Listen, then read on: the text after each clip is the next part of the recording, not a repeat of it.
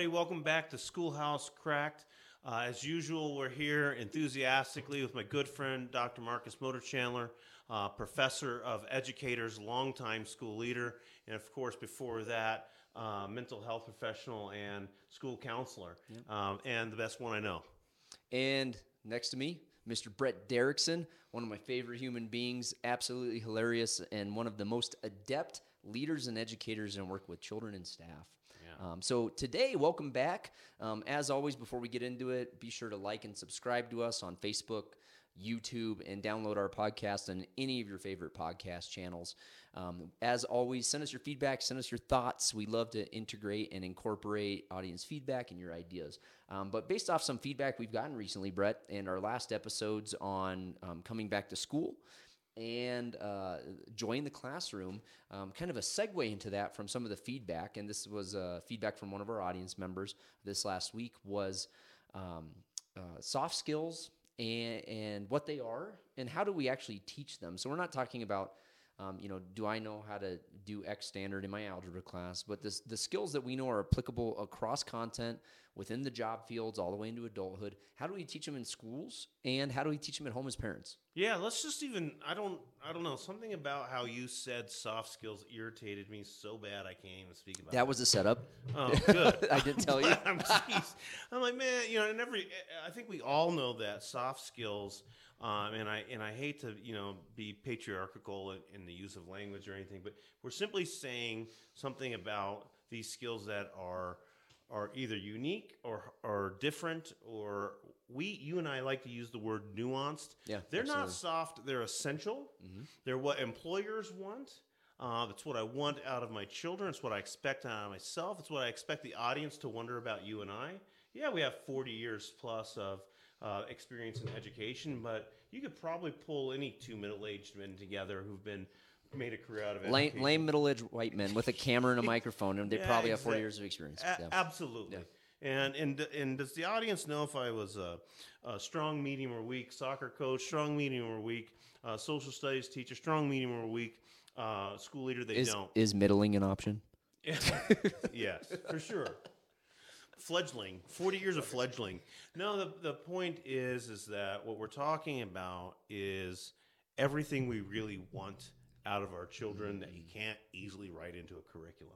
You can't put it in a textbook necessarily. Yeah, absolutely. So, but there are ways, and I think what we're going to try to get to, is ways that we have seen how schools and how parents and families and communities can design these things.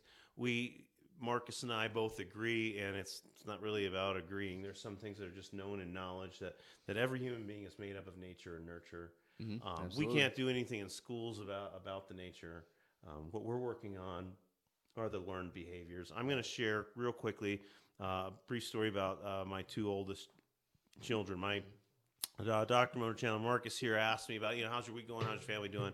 As we were getting set up for the podcast. I'm like, we've had a really interesting week, a really great week, and I was just speaking as a family. My middle son is an incredible athlete, and he's had intense success, particularly this week. As a young athlete as well, a lot of success. Yeah, he's kind of like a progeny or whatever, however you'd say that.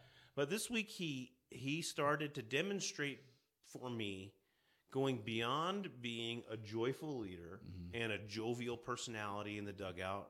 Baseball is what he's playing at this time. And yesterday, I talked to him in the car. I said, hey, man, great game. We talked about some of those things that I know he needed to talk about. I said, hey, I need to tell you, I think your behavior is moving from confident and joyful to being a leader of cocky and arrogant and entitled. You just kind of had like a physical, visceral reactions retelling that. Yeah, and I really did. And I could even show you. I got a little video of and if you look at his face, you can see he thinks he's better than the game. He thinks he's hot shit. Yeah, he thinks he's better in the game. I think he thinks he's better than his opponents. I think that everybody who's ever played baseball, and you have in other sports, he's hot right now. He's not spectacular. My other son at the same time is having to work off paying a speeding ticket. Mm-hmm. He made a real poor choice first week. His first week of his license, right? Yeah, first week of his license. It was a choice we didn't ever expect him to make. Exhibited a behavior that we didn't understand. And he's working summer camps. He's a soccer player, and he's working summer camps as a soccer coach. At that same time, he's being rewarded with opportunity after opportunity to be a part of things that he finds exciting and interesting, and it has nothing to do with the quality of soccer player he is. It has everything to do with the soft skills. The quality of character Yes, and those skills. Yeah. his ability to connect with the adults around him in a meaningful way, the ability to connect with the young people, the ability to connect with their parents, articulate the game. They've been playing, it's a soccer camp. It's an all-day soccer camp, 8 to 4 p.m., 97-degree heat on field turf. Oh, geez. The ability to stay strong mentally. Stay resilient. And resilient and focused. Folks, those are the essential skills or an aspect of the social skills. What are they, and how do we get them to our kids in schools? So you hit on a great point, because there's a lot of term confusion here when we talk about soft skills. So depending on the field, we talk about the same things differently. So a psychologist and a counselor will name them one thing. A educator will name them another. An economist will name them another. And ultimately, we're talking about the same things. We're talking about the same things that lead to success, both in school as a child and then after they leave school. And so that term confusion caused a lot of problems for us. So we say soft skills, we say social skills, we say non-cognitive skills. And that means 100 different things depending on who you're asking. But what it boils down to is several different things. And we have some differing opinions on what some of these, quote, soft skills are. But one of the things that always stands out to me is how uncomfortable we've been as educators over the last 20 years maybe, intentionally embedding those into our instruction, and as parents, us intentionally speaking about them at the dinner table at night. Yeah. I know as a parent, and I know you have different conversations at home because of your experience in education, but I know most parents, in my own personal experience growing up and seeing my nieces and nephew, when you get home from school, what's usually the first question your parents ask you about school? Hey, how was your day? Yeah, how was your day? Mm-hmm. It was good. Mm-hmm. And then... What does good mean? Yeah, what does good mean? That was fun. I don't have any homework tonight. And the depth and complexity of that conversation typically continues to focus on like surface level content, right? Like I had a tough math test. PE was fun. Susie and I got into a fight, right? And not talking about kind of those other things. Well, Susie and you got in a fight. Tell me more about that. Like what was it precipitated upon? We had a really hard math test today. Like, did you feel prepared? What did you do to prepare? It was tough. How did you feel after a very tough exam? What are you going to do differently next time? Those are the level and depth and complexity of questions that begin to elicit a student's reflection on their own building of their soft skills. Marcus, if you don't mind me just saying, and I hope this isn't either berating or condescending to families out there, those excellent questions are asked not because they have master's degrees in psychology or work with youth for a profession. They are born out of a long-term vision for the child. Absolutely. For parents, when you're having a daily conversation, set that daily conversation up for wondering about the long-term growth of the kid. Of course, they had just a regular day. So, well, what are we going to do to get around that? Yeah. And if we're asking ourselves, well, shoot, they failed today at something or didn't do as well as they thought, like the math test example you just gave. By asking questions about how you prepared or what will you do next time, you're allowing your student to see it as an experience. We've all heard it. You wouldn't be listening to this podcast if you haven't heard of growth mindset. Yeah. We're all wondering what those things Definitely. really mean. So when I'm having a daily conversation with my child, I'm thinking about how that fits into the full experience of their life. The roadmap, yeah. Right. And so, I failed this math test or it didn't go like I thought. And then asking those follow-up questions is because it's okay that they didn't do well today. I'm wondering about how I can steer this conversation. That's not an end point in time. Right. Yeah. And it's not about what you should have done. It's about what we're going to do. So whether you're a teacher, whether you're a student, whether you're a parent, whether you're a business person, if you want the students to develop skills that transcend time, soft skills, essential skills, non-cognitive skills like Dr. Motor Chandler's talking about. Think about the fact that this is an experience in a moment of time that we can leverage forward. Yeah. And one of the things that stands out to me that's kind of timely is I feel like I see it this time of year every year for maybe the last four summers going into a school year, and it's this garbage. It's a shit meme, and I see teachers posting it on Facebook every year, and it's initially well intentioned, but it hits that huge gap between how we build soft skills in students at home and students at school. And the meme is quote, the best thing a parent can do is to prepare a student for school is to send a respectful and polite student to school. And I'm sorry, it's garbage. I hate it because it's an oversimplification of what it means to be polite and respectful. What I think it hints at is sending a compliant student to school. And you know this about me. I hate compliance for compliance sake. Compliance means you turn in your worksheet on time. It doesn't mean you actually learned anything. Yeah. And it also oversimplifies the work parents are doing at home in quote, sending a polite and respectful student to school. Culturally, that can mean something very different depending on every culture, right? Yeah. We know that. But also, if a student is polite and respectful, so your eldest who is advancing through these ranks because of who he's been identified as a person, as a leader, and having skills that help him in a team environment, that's not just polite and respectful. That was thousands of conversations over years and years and years and years. And things like that about sending a polite and respectful student to school, oversimplify it. Yeah, how about sending an authentic, genuine, best person? I mean, the point is with my son, and I do want to celebrate him. I'm not going to be unabashed about that because I'm also going to turn around and nail my other son. But the point is what is really shining through, folks? Like when he's getting these invitations to come back and be a coach again and getting these opportunities, is that he's authentic, caring, observant, enduring. Don't just say polite and respectful. And one of the things that all the stories you've told me about him is he takes feedback from adults reflects on it and implements it. Yeah. And I'll tell you, that's a life skill that I see adults struggle with all the way till retirement. Right. Yeah. And the other one about my little star athlete is the most important one, I think, to tell. Because I had a really good friend 20 years ago tell me about this when he went to teach at another school. He went to an affluent school that has an excellent reputation. He said, parents think because their students excel at school and they excel at sports that they're good people, and they're wrong. Yeah, here's the point. Absolutely. I don't care if my son hits 1,000 home runs. If he's not a good person, caring to his future wife, attentive to his children, involved in his community, kind to his teammates, then I could care less if he hits enough home runs to get into the Hall of Fame. Folks, that's the same thing with grades and at whatever level that you want. Yeah. They're not achieving if they don't have these essential skills. The essential skills are interpersonal. They're communicative.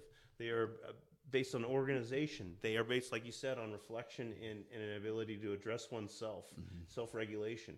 So what we're saying here in our podcast to our writer is that schools can and should work on things, even though these are values loaded. They're not soft.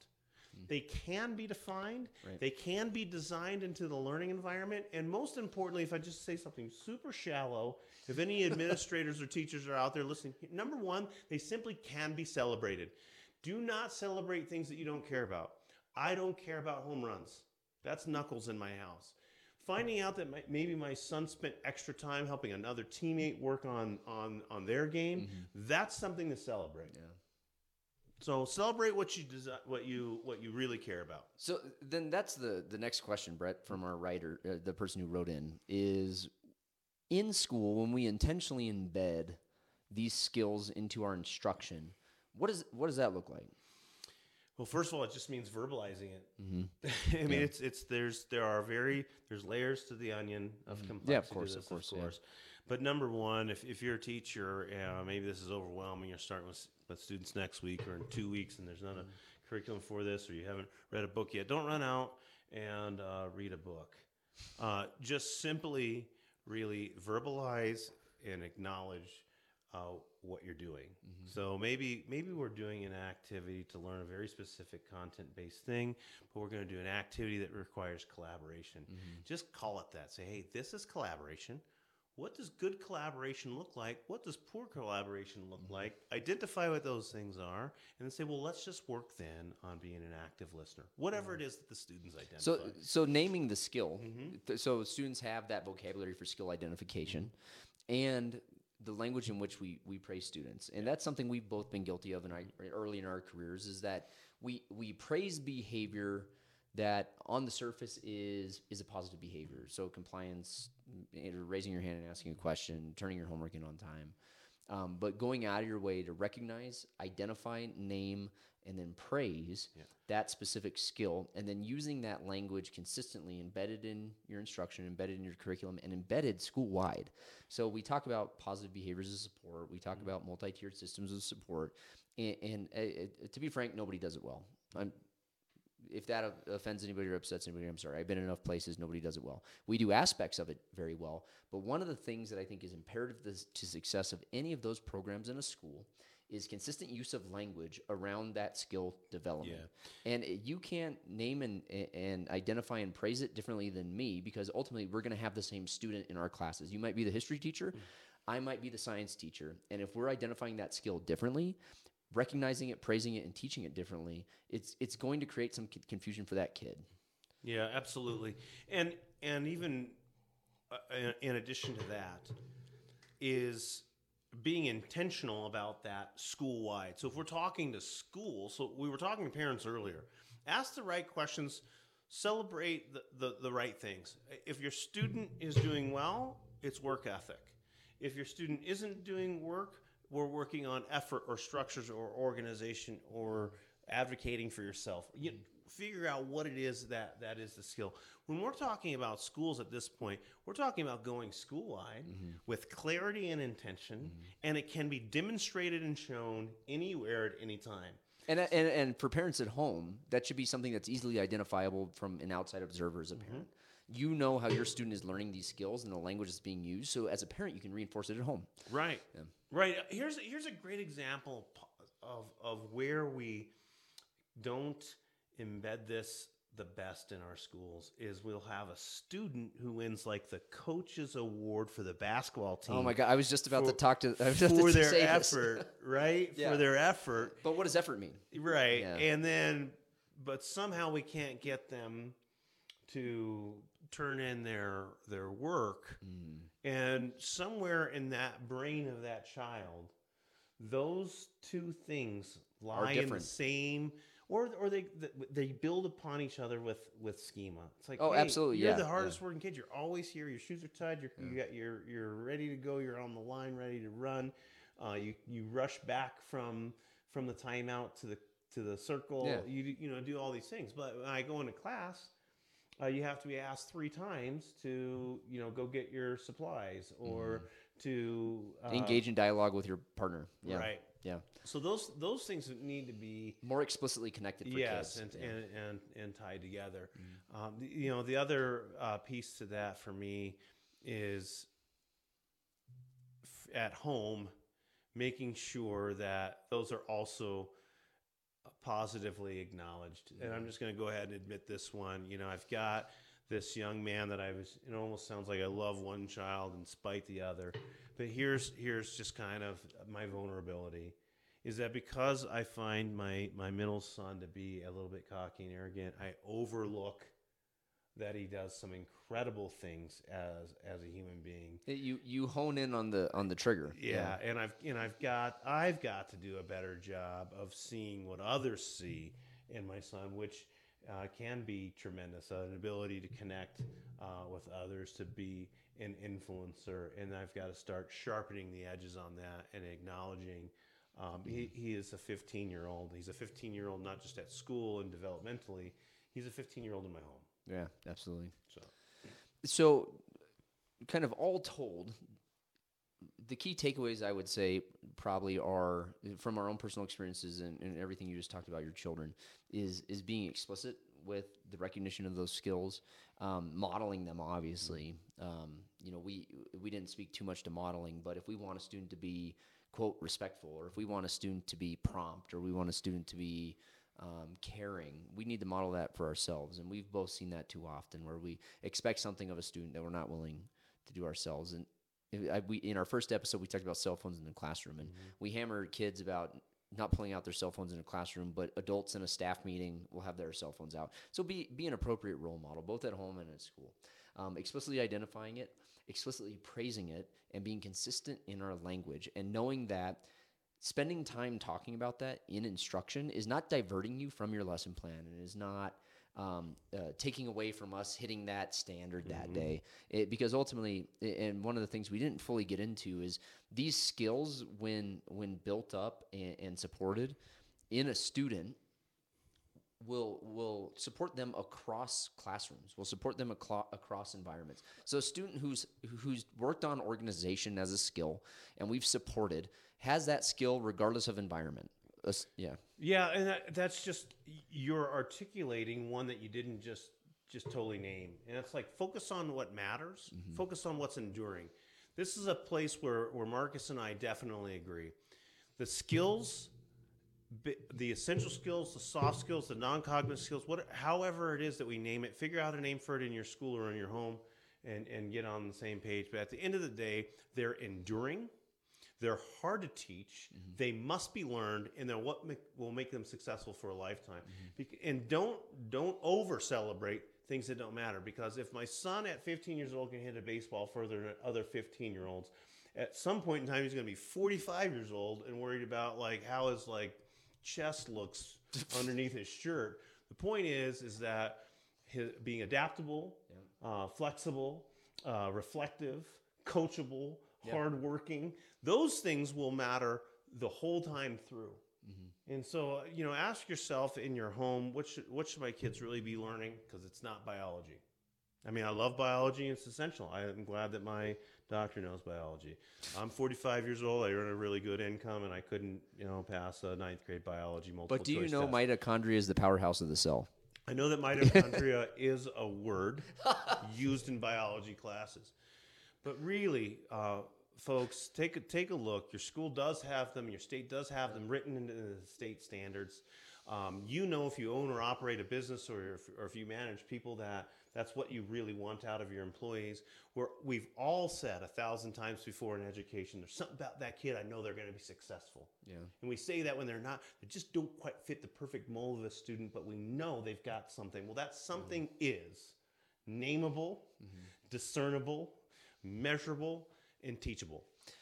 And so I would say the one takeaway here, Brett, is, sometimes we say don't do this, but as a and this is coming strictly from my experience as an administrator and walking into a classroom and seeing this. As a teacher, don't be afraid to take a sidestep from your lesson if it's a moment to teach and reinforce this skill in one student or the entire class. Because if you're reinforcing it for one student, ultimately that's modeling it for all students. Yeah. So don't be afraid to go down that rabbit hole in instruction. You may miss the day's target, but it'll pay dividends for you 3 months down the road. And so don't be afraid to take that sidestep. Yeah. That good first instruction, that bell-to-bell instruction, it's shit if you miss that opportunity to develop a skill that is applicable across environments. Yeah, and acknowledge what it really is. Yeah. When that kid that always writes the best paper, or as your best student turns in another good piece of work, don't acknowledge their good work or their good product. Acknowledge their effort. Yeah. Acknowledge how they use the feedback. Concrete feedback. Yes. Acknowledge what the skills were that lead to the excellent product. That's what the other students need to know and understand, and that's what you need to work on as you're designing your learning lessons. Marcus, I'm done with this, but all I can tell you is that what matters to me most about you are the soft skills, the way that you've poured into me, connected into me, helped me prepare, taught me how to do things better, said honest things to me so I can improve. It's not the knowledge of infinite campus or of school systems or school law that's made me a better administrator. So I appreciate that. Yeah, and absolutely. And same to you, Brett. We got along and we connected very early on in our careers because of those things. And so, again, don't be afraid to take those opportunities at home. Don't be afraid to take those opportunities in the classroom. If you've got an administrator worth their salt, they'll understand. So as always, thanks for tuning in to Schoolhouse Cracked. You can find us on YouTube. Be sure to subscribe. Find us on Facebook, like us, and find us on any of your favorite podcast applications and download our podcast. As always, with me is Mr. Brett Derrickson. the man, the myth, the legend, the guy with all the tales about dumb things he said in classrooms. Yep, they're all real, and there's even worse ones that haven't been shared yet. Thank you, Dr. Marcus Chandler, for setting us up and getting things ready. Folks, don't only listen, tune in, give us those comments, help drive the instruction. Schoolhousecracked@gmail.com. Send us your feedback, send us your thoughts. We'd love to create an episode based off of your thoughts and opinions. Thanks for tuning in. Have a wonderful day.